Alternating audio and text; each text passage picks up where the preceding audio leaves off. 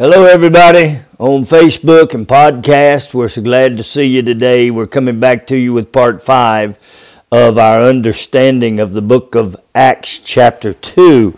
And we're addressing some inaccurate understanding of the message of the Holy Spirit. We want to welcome all of our podcast friends from around the world who download with us and study along with us, and we want to welcome those that are joining us. And I always overlook this to some extent, our Lift Him Higher radio friends who are also using our podcast on their worldwide radio station. We're glad to have you from wherever you're listening. I want to remind you that you can contact us at springston56@gmail.com, MikeSpringstonMinistries.com, ffcma.org, or through Family Fellowship Chapel's direct messaging. Then I want to remind you about my book, I Surrender. It's available on Amazon and in your local bookstores. So let's have a word of prayer and we'll get right to the scripture. Father, we thank you for the word of God. Open our eyes that we can see, our ears that we can hear, and our heart that we can understand what the word of God says. Then let us apply it to our lives so that we can be changed into the image of your dear Son. Jesus, speak to us now through the Holy Spirit and show us what we need to know, do, understand, and demonstrate. We'll receive it and release it to your people, and we'll all be corrected, changed, and uplifted, most of all made into the image of yourself. We give you praise and honor and glory for all of it in the lovely name of Jesus Christ, who is our high priest, our Lord, and our man in the Godhead.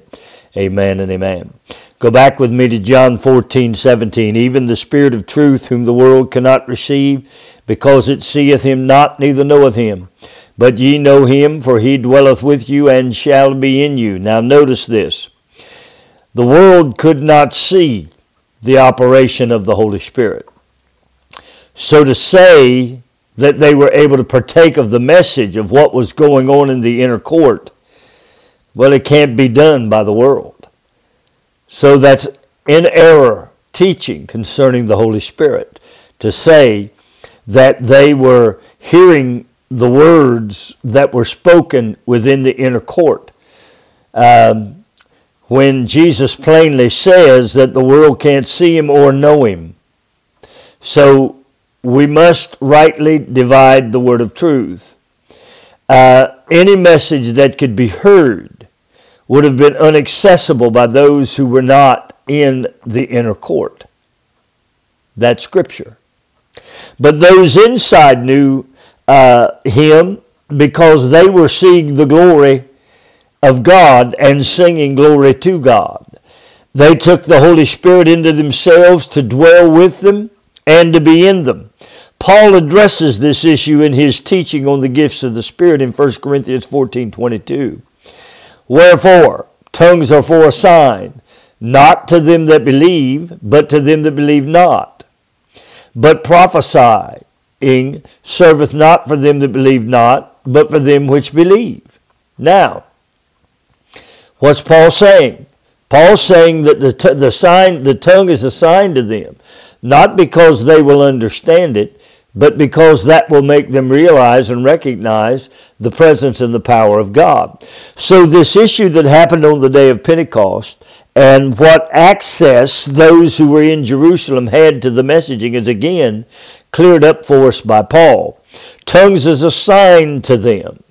They would have had no access to the message that was given in tongues. They knew that something was happening. What they were privileged to was the sound of the wings that spoke to them as they heard in their natural ear that there in fact was a wonderful work of God that was transpiring in Jerusalem. What was spoken in the upper room that gave evidence to the fact that he came. Excuse me, they were speaking in tongues, of course.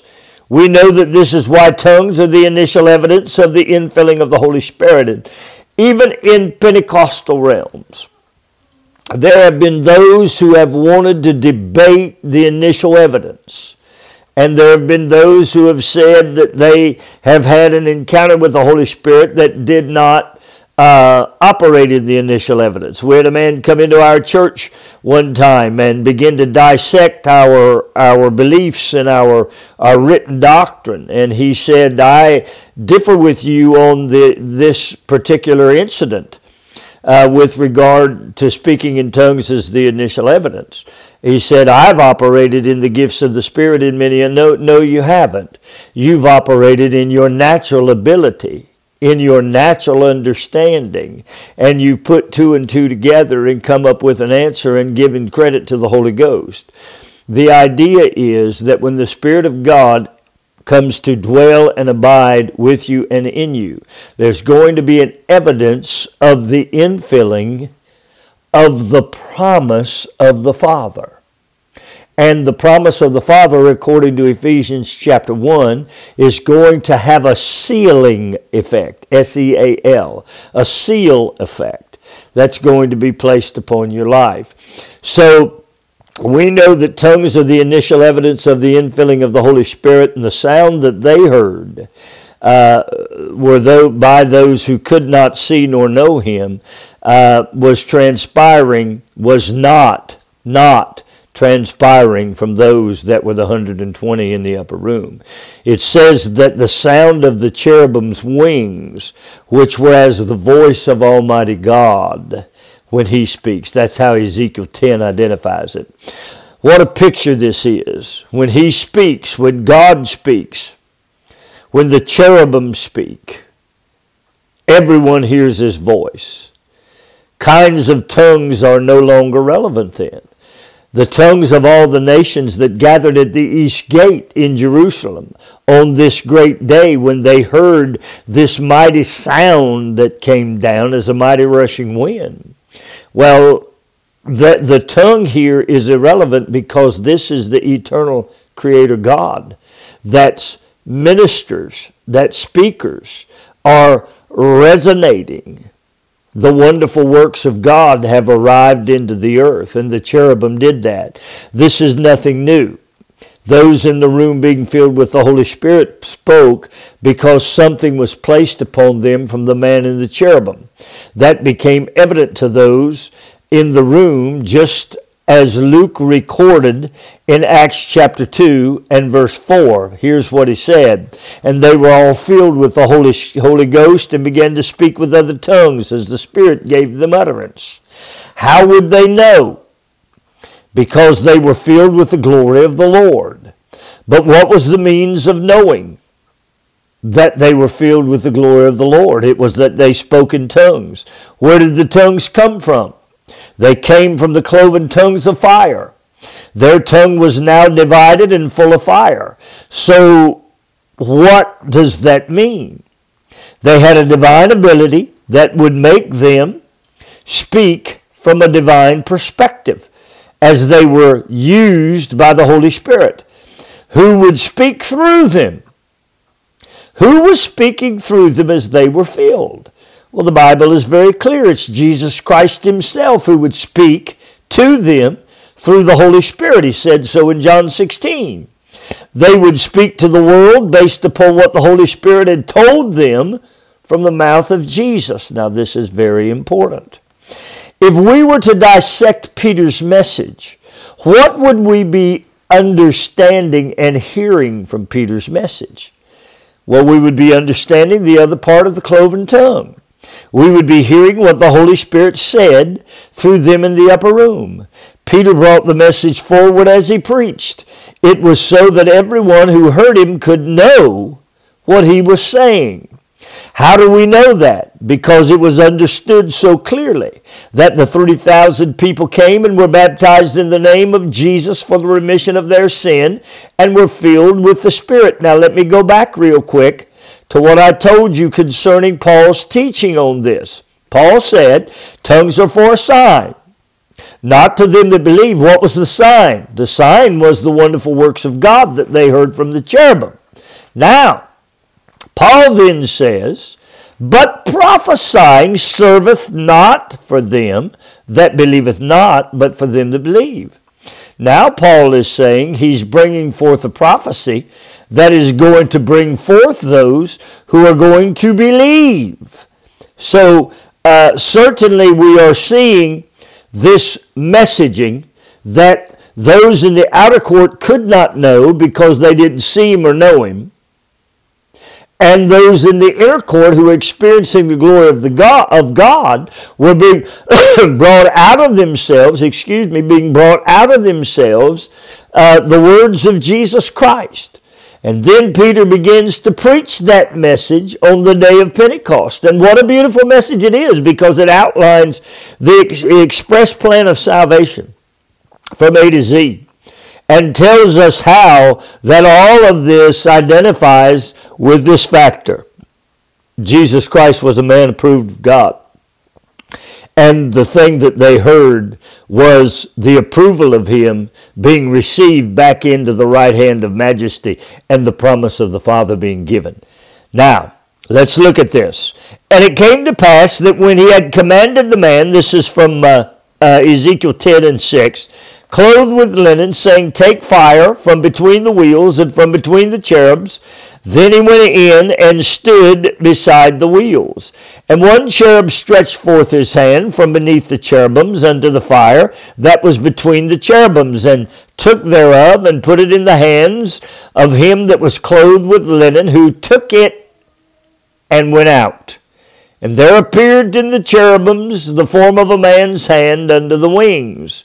The man dressed in linen, of course, who had the inkhorn, took the coals of fire and went out. He was going into the house to do what Luke described in Acts chapter 2. He was to distribute the coals to those inside the house, and he did this because he was told to do it. Now watch what comes next, because this is very important. In verse 15, and the cherubs were lifted up. Now, do you remember Jesus said, and if I be lifted up, I will draw all men unto me. The cherubs, now watch this, the cherubs were lifted up. This is the living creature that I saw by the river of Shebar. And when the cherubs went, wheels went by them, and when the cherubs were lifted up, their wings to mount up from the earth, the same wheels also turned not from beside them. And when they stood, and they were lifted up. These lifted up themselves also, for the spirit of the living creature was in them. The glory of the Lord departed from off the threshold and the house, and stood over the cherubs. The glory of the Lord. 4 times we're looking at this term, lifted up, lifted up, lifted up. Notice how many times this phrase is used. Could this coordinate with what Jesus said in John 12:32? And when I've quoted to you, and if I be lifted up, will draw all men unto me. Was this the reference to what would transpire after the provision of the Holy Spirit? Why do I say this? Because prior to the book of Acts, everything that was done solely with the Jew in mind. But in John 12:32, he clearly says that I will draw all men unto me. There are 2 types of people that fit that description. They're the Jews and the Gentiles. Jesus clearly indicates to the woman who came to see him concerning her daughter that she was not the one to whom he was sent at the time. She came and asked for his help. However, he did accommodate her in her request as recorded in Matthew 15. He also healed the centurion's servant in Matthew 8. But they knew and he knew that his ministry was sent to the Jews. But the ministry to the Gentiles was coming. Now what do we see happening in the upper room? Look at verse 18 of Ezekiel 10. Then the glory of the Lord departed from off the threshold of the house, and stood over the cherubims. The glory of the Lord which had come and sat upon them departed from the house. It had not taken with him what was left in them. It had left in them the utterance of tongues, the glory of which he had applied to them was left with them. When he did, he stood over the cherubims. This is what was happening in the house that produced the tongues that were spoken in the house. Now, how do we know that what he sent, he didn't take out? The glory of the Lord left And then that glory rose. Well, because we see throughout the book of Acts that many at 5 other times people are baptized in the Holy Spirit.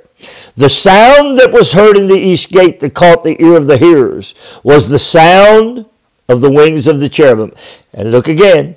And the cherubims lifted up their wings and mounted up from the earth in my sight. And when they went out, the wings were also beside them, and everyone stood at the door of the east gate of the Lord's house. Now watch this. And the glory of the God of Israel was over them above. The cherubim lifted up from the earth, and they watched from the east gate as the glory of the Lord was above them. Where had that glory been?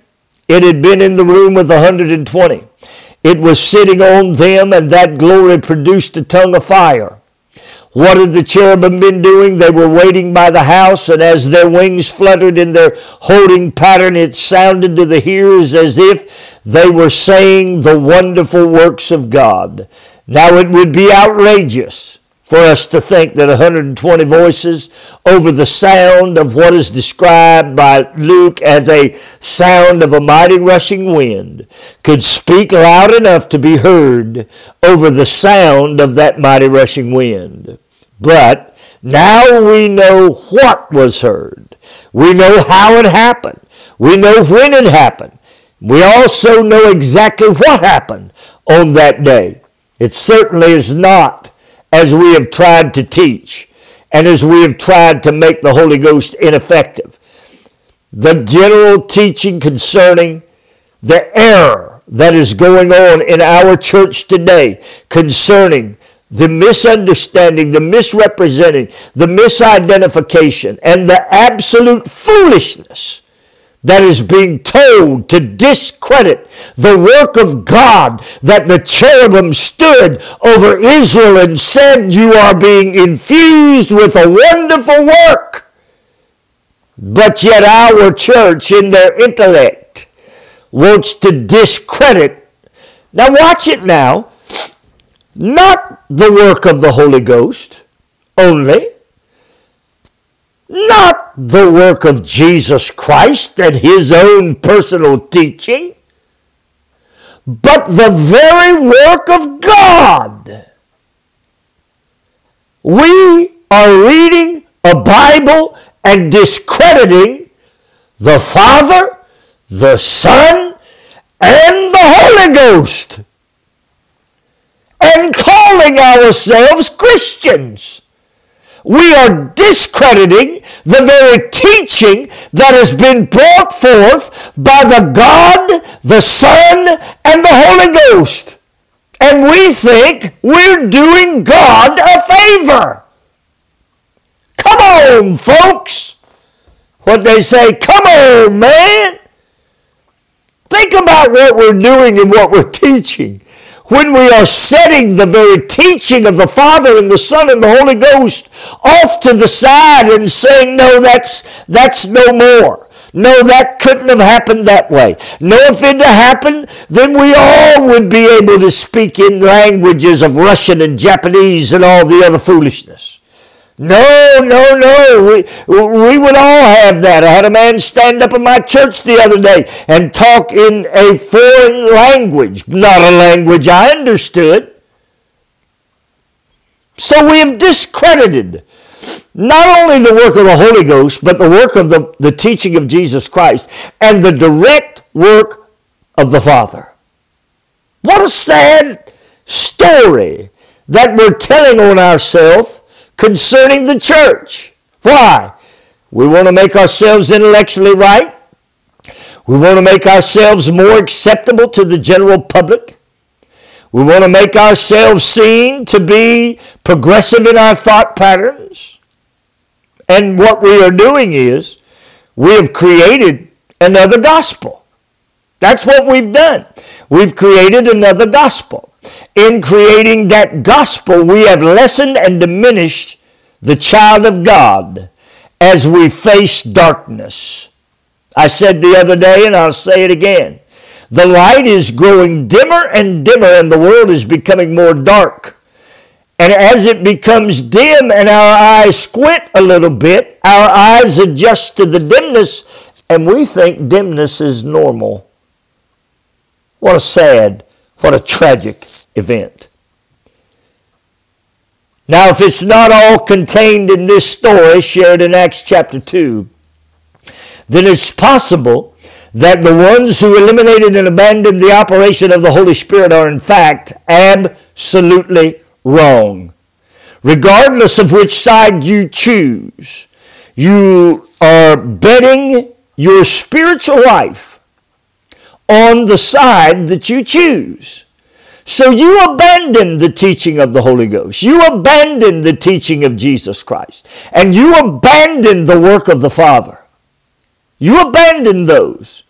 You are betting your spiritual life on what you intellectually have determined to assume is correct because someone somewhere told you it was. Well, there is someone right here showing you truth about the Holy Ghost, truth about prophecy, truth about how God aligned it in His Word, in Ezekiel, Joel, and then throughout the entire book of Acts. You are risking your entire spiritual future by maintaining the foolishness of doctrines that are in direct opposition to the three elements, the three people rather, that the Word of God is built on and is their central theme. The Father, the Son, and the Holy Ghost. Think about that. Think about that. You are risking and betting that a man's take is correct. Then you say, well, now, Pastor, what if your take is incorrect? Well, let me tell you what I'll say to that. If my take is incorrect, I have honored the Father, I have honored the Son, and I have honored the Holy Ghost. So if my take is incorrect, I have not brought dishonor to any of them. But if my take is correct, then I have brought honor to them, and I have preached truth and been a true servant of the Word of God. Now you take that and parallel it with those who are teaching you of the succession, the cessation, the ending of the Holy Ghost. And ask this question. Are they honoring the Word of God by what they teach? Are they honoring the Father, Son, and Holy Ghost by what they teach? Those are good questions. Or are they dishonoring the teachings of the Father, the Son, and the Holy Spirit? My friend, your life depends on it. A misstep here determines exactly who you are and exactly who you will become. Now watch my next words. In the economy of eternal things. I said in the economy of eternal things. Because we can grieve the Holy Spirit. And what will happen? He will back away. Now, if the Holy Spirit backs away from you, my friend, then what happens? Darkness begins to attack.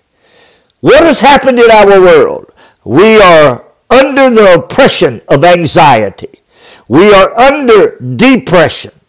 We are under discouragement. We are under all of the negative effects of what darkness has encroached upon our world. Why? Because we have determined that dishonoring the Father, Son, and Holy Spirit was our best spiritual avenue. Sad, friends. Sad. And we are watching our families be destroyed, our culture be destroyed, our world be destroyed, our country be destroyed. And we don't understand why. Where is God? He is in the same place He was in Luke chapter 2. He is still on the throne. And Jesus Christ, the man in the Godhead, is still seated at the right hand of majesty. And the Holy Ghost is still functioning in the glory of the Lord. As I shared with you, When Jesus said that in John 14, that the glory of the Lord, he would give him their glory in John 16, I believe it was. And then down below that, he said to them that they would share with me the glory that I had from the foundation of the world. He is still operating in both of those glories. But we want to operate in an intellectual doctrine that takes us into places where we cannot worship. Now, by the way, you don't want to miss my Sunday morning message this coming Sunday morning, because we're going to talk about the tools that build worship.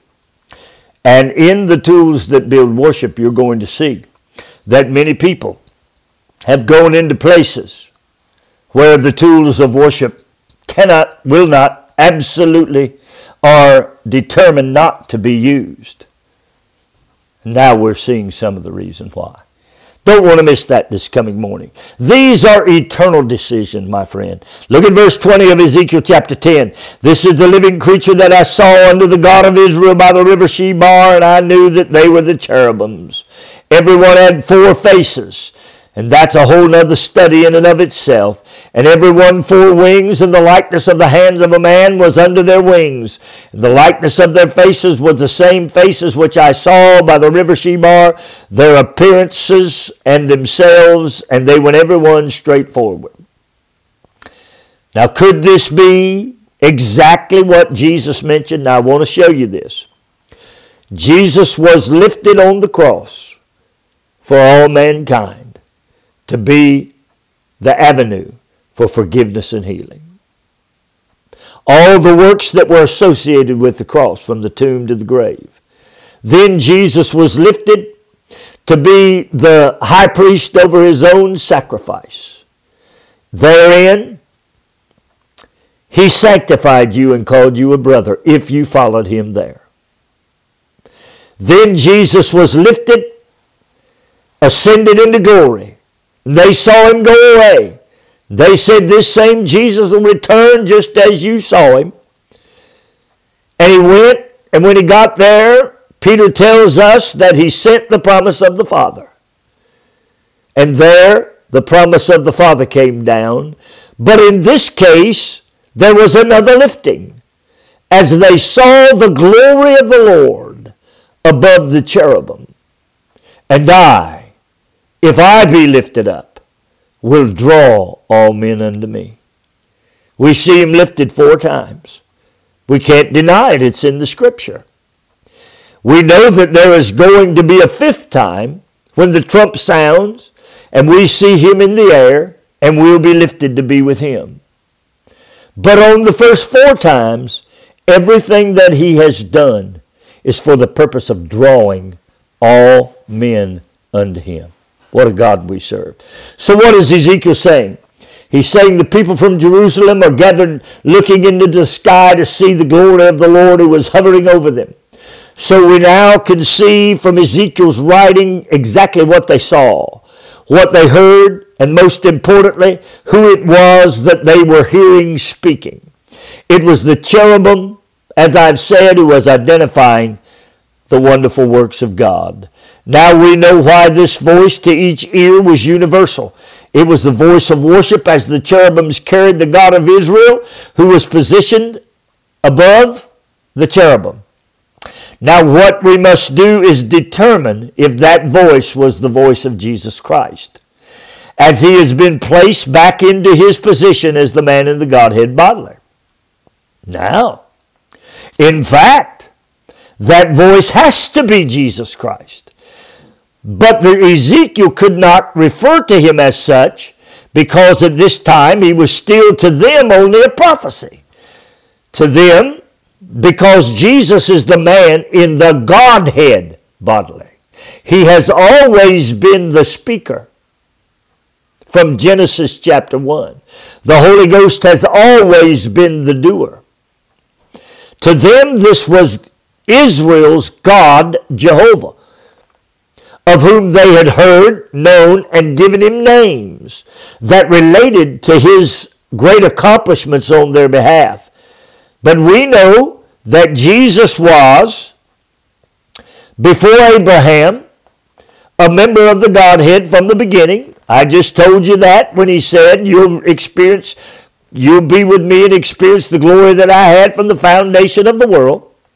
But for Israel, the Godhead as designed for them was Jehovah, and Jehovah was working in its fullness, each member operating in his office. So who is the speaker? As I mentioned, from Genesis 1, he is the Son of God. He is Jesus Christ, the man of the Godhead bodily. Who is the doer? He is the Holy Spirit. So Jesus, having returned to his position, is the speaker from atop the cherubim. And through the worship of him, of whom they cry, Holy, holy, holy, worthy is the Lamb, hallelujah. They are speaking from his direction. Who is the doer? The Holy Ghost. The understanding of this was revealed in Acts chapter 2, as Jesus Christ is credited with being the one who sent the promise of the Father, because he had returned to his position as the man in the Godhead bodily, and he was seated at the right hand of majesty. But why would they not recognize him as the one speaking? My friend, they didn't acknowledge Jesus Christ. They didn't. But then when Peter began to speak the message on the day of Pentecost, it was there that he would force Israel to deal with what they had done to Jesus as well as what had been done in their hearing. 3,000 heard the truth and were saved. Oh my God! If people would just hear the truth would make them free. It wouldn't set them free.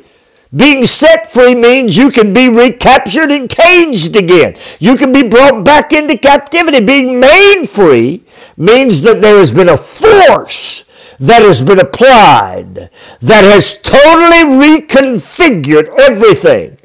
We are made free by what Jesus Christ has done for us, and we don't want to be made free. We want to be set free. Why? So that we can rely on grace? You need to listen to my message on the truth concerning for God so loves the world, because you're going to find out grace is a wonderful application if used correctly. But grace will always be measured by truth. It will be weighed by the justice of God. So there is grace that is applied. When it is weighed by the justice of God, it will be identified as being accurately applied. Because justice cannot deny, truth cannot deny what God has set in motion. So here we are, my friends. 3,000 people came to know Jesus, baptized in the name of Jesus, in order to express the acceptance of the man who God had approved. I'm done, but I want to ask you a question. Are you a man, woman, boy, or girl who is disapproving of the very man God approved of? Because in the baptism of the Holy Spirit was God saying, I approve. I approve of everything he's done. I approve of everything he's taught. I approve of everything he gave you. I approve of every promise he promised you. And now I am sending the capstone, a sealing of the promise of the Father. Are you disapproving? Is your denomination disapproving of the very man and the very acts that God has placed his stamp of approval on?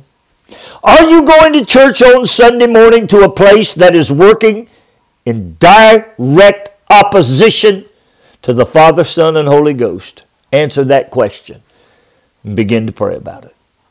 Father, I pray that you will minister to your people. Open our eyes that we can see and our ears that we can hear and our heart that we can understand what the Word of God says to us. May we then apply it to our lives so that we can be changed into the image of your dear Son. In Jesus' name. I see Linda and Belazis. I see Jason and Larry. God bless you all. Thank you for coming on. I appreciate you. May God richly bless you as you, with me, spread this gospel and tell the world about the man that was so approved by God that God put the stamp of approval upon his ministry. And that stamp of approval was the sending of the infilling of the Holy Ghost. My Facebook friends, may God bless you richly until we have the chance to speak again. On podcast and Lift Him Higher Radio, find him as the man in the Godhead, and he'll show you absolutely great and mighty things that you know not. Find him as Lord, and there he will work the new covenant until every promise in him is yea and amen. May God bless you until we speak again.